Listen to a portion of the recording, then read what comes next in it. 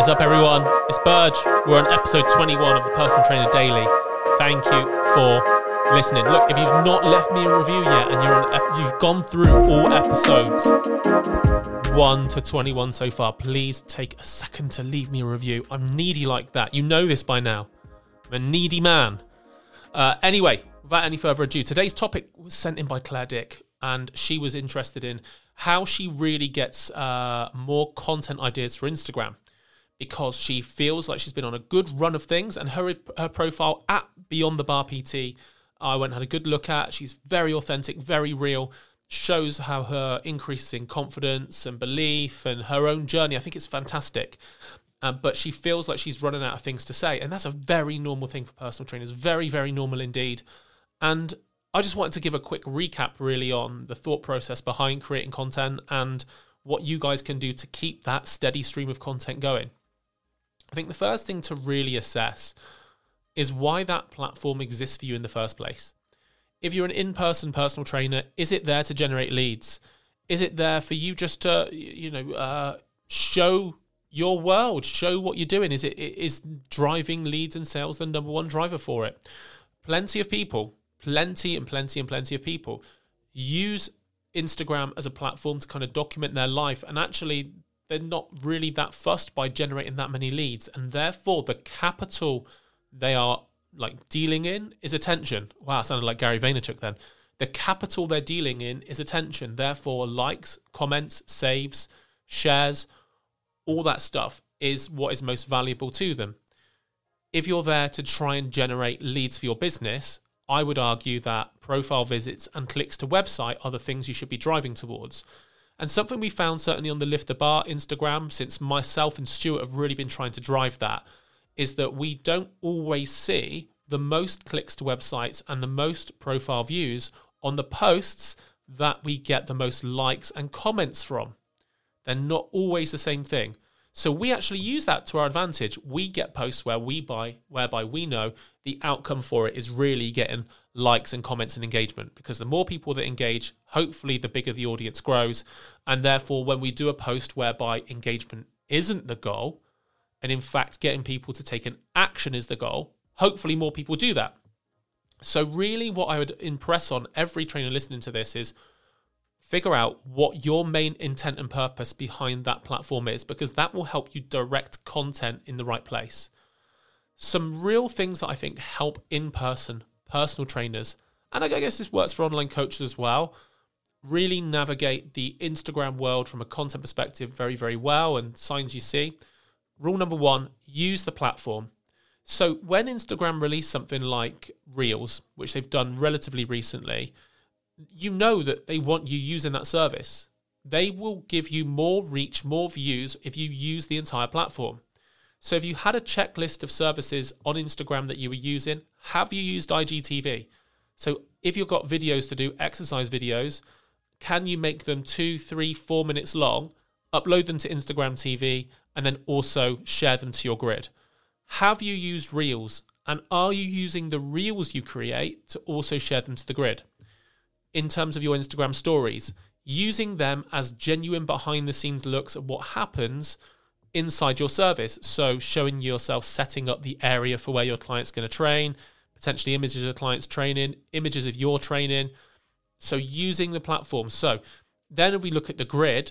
If you're going to put, let's say, recipe videos, let's say you're going to put recipe video on your Instagram grid as a genuine post, are you using a mixture of photos and videos in that post? As an example, what you could do is create a graphic, a single graphic, a square one, that says how to make my chicken biryani under 300 calories. You swipe across for the video, and then you're using effectively a high quality image and a video at the same time. Instagram values that. Then, of course, there's hashtags, and I'm not going to get too much into hashtags, because the reality is, if you are trying to generate a local business, just hashtag as many geographical locations as you can in and around your area, rather than hashtagging fitness and hashtagging nutrition, because otherwise you go into the big pool of people who are trying to be influencers. When then it comes to extending your reach, if clients are appearing in your videos, in your stories, tag them. Tag them, because then if they share that to their story, your natural audience grows. So hopefully that gives you a little bit of a guide about how you could potentially use the Instagram platform to better advantage. Then if we look at the kind of content you post, if you look at all the things inside a personal trainer's life that you could potentially post about, and in Claire's case, she's been putting up her own journey, her own increase in confidence and her own increase in ability. Like, how's that being used with clients? So a good mixture of your own journey, your own vulnerabilities, your own story, why helping people matters to you, the kind of results they're getting, all that kind of stuff adds massive value to your own story as a coach. So how you're training right now, how you're eating right now, what your barriers are right now. And then if you, let's say, do that on a weekly basis, and then a couple of client stories on a weekly basis using the whole platform, then a couple of advice pieces on a weekly basis, let's say nutrition advice and training advice, it gives you loads of different pathways you could go down in terms of creating content. As an argument, let's say we know in Claire's case, the stuff that's most popular on her channel is the stuff about her own journey and her overcoming her own obstacles. Like, what does that look like right now for Claire? Like, that's something I think is fascinating to look at.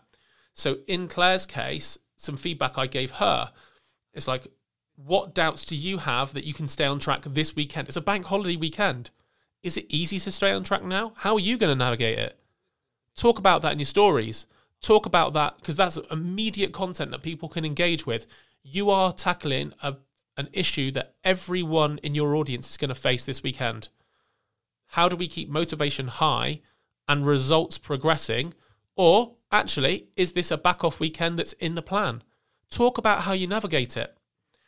Why does helping people like you matter to you? I'm a big believer in this one. Helping people like you matters to you because I know full well if some of the clients that I work with fell into the arms of a trainer through hook or crook, a trainer that wasn't interested in them, their goals, didn't realize why training mattered to them, didn't have the technical knowledge or the support knowledge that I have, they would get less results. Their life would be less impacted. It matters hugely to me when I work with someone. It matters hugely. So why does it matter to you? Why does it matter to you about helping people? Again, it makes great content. What makes you feel alive? And last one, what makes you nervous about the journey you're on? Because that brings out vulnerabilities, and they're not a bad thing to share. It's real life. And again, if we go all the way back, I think a lot of people ruin Instagram by being something they're not, falsifying information, and just being like, just generally just assholes. But that shouldn't stop you from being you, authentically you, because that's what people will value in you. And if they value it, they're going to be interested further down the line in potentially working with you. Guys, thank you very much for listening today. I fully appreciate I'm not an Instagram business coach. I'm a personal trainer that did good. And I like to think that over the course of the last few years, social media has been very kind to my business in regards to how it's allowed both my gym business, my personal business, and Lift the Bar to grow. But if you're somebody that struggles putting your authentic self out there, there's a lady called Tanya Filer. I do believe she does great work in helping service professionals find their voice, find what works for them online, and really enhancing their service. It might be worth you connecting with her. I know she's on Facebook and Instagram, but comes very, very well recommended. So give her a look up. Otherwise, thank you for listening. I'll catch you in the next episode, episode 22, which I'm about to record in a second, but you can't listen to it until tomorrow. See you later. Bye.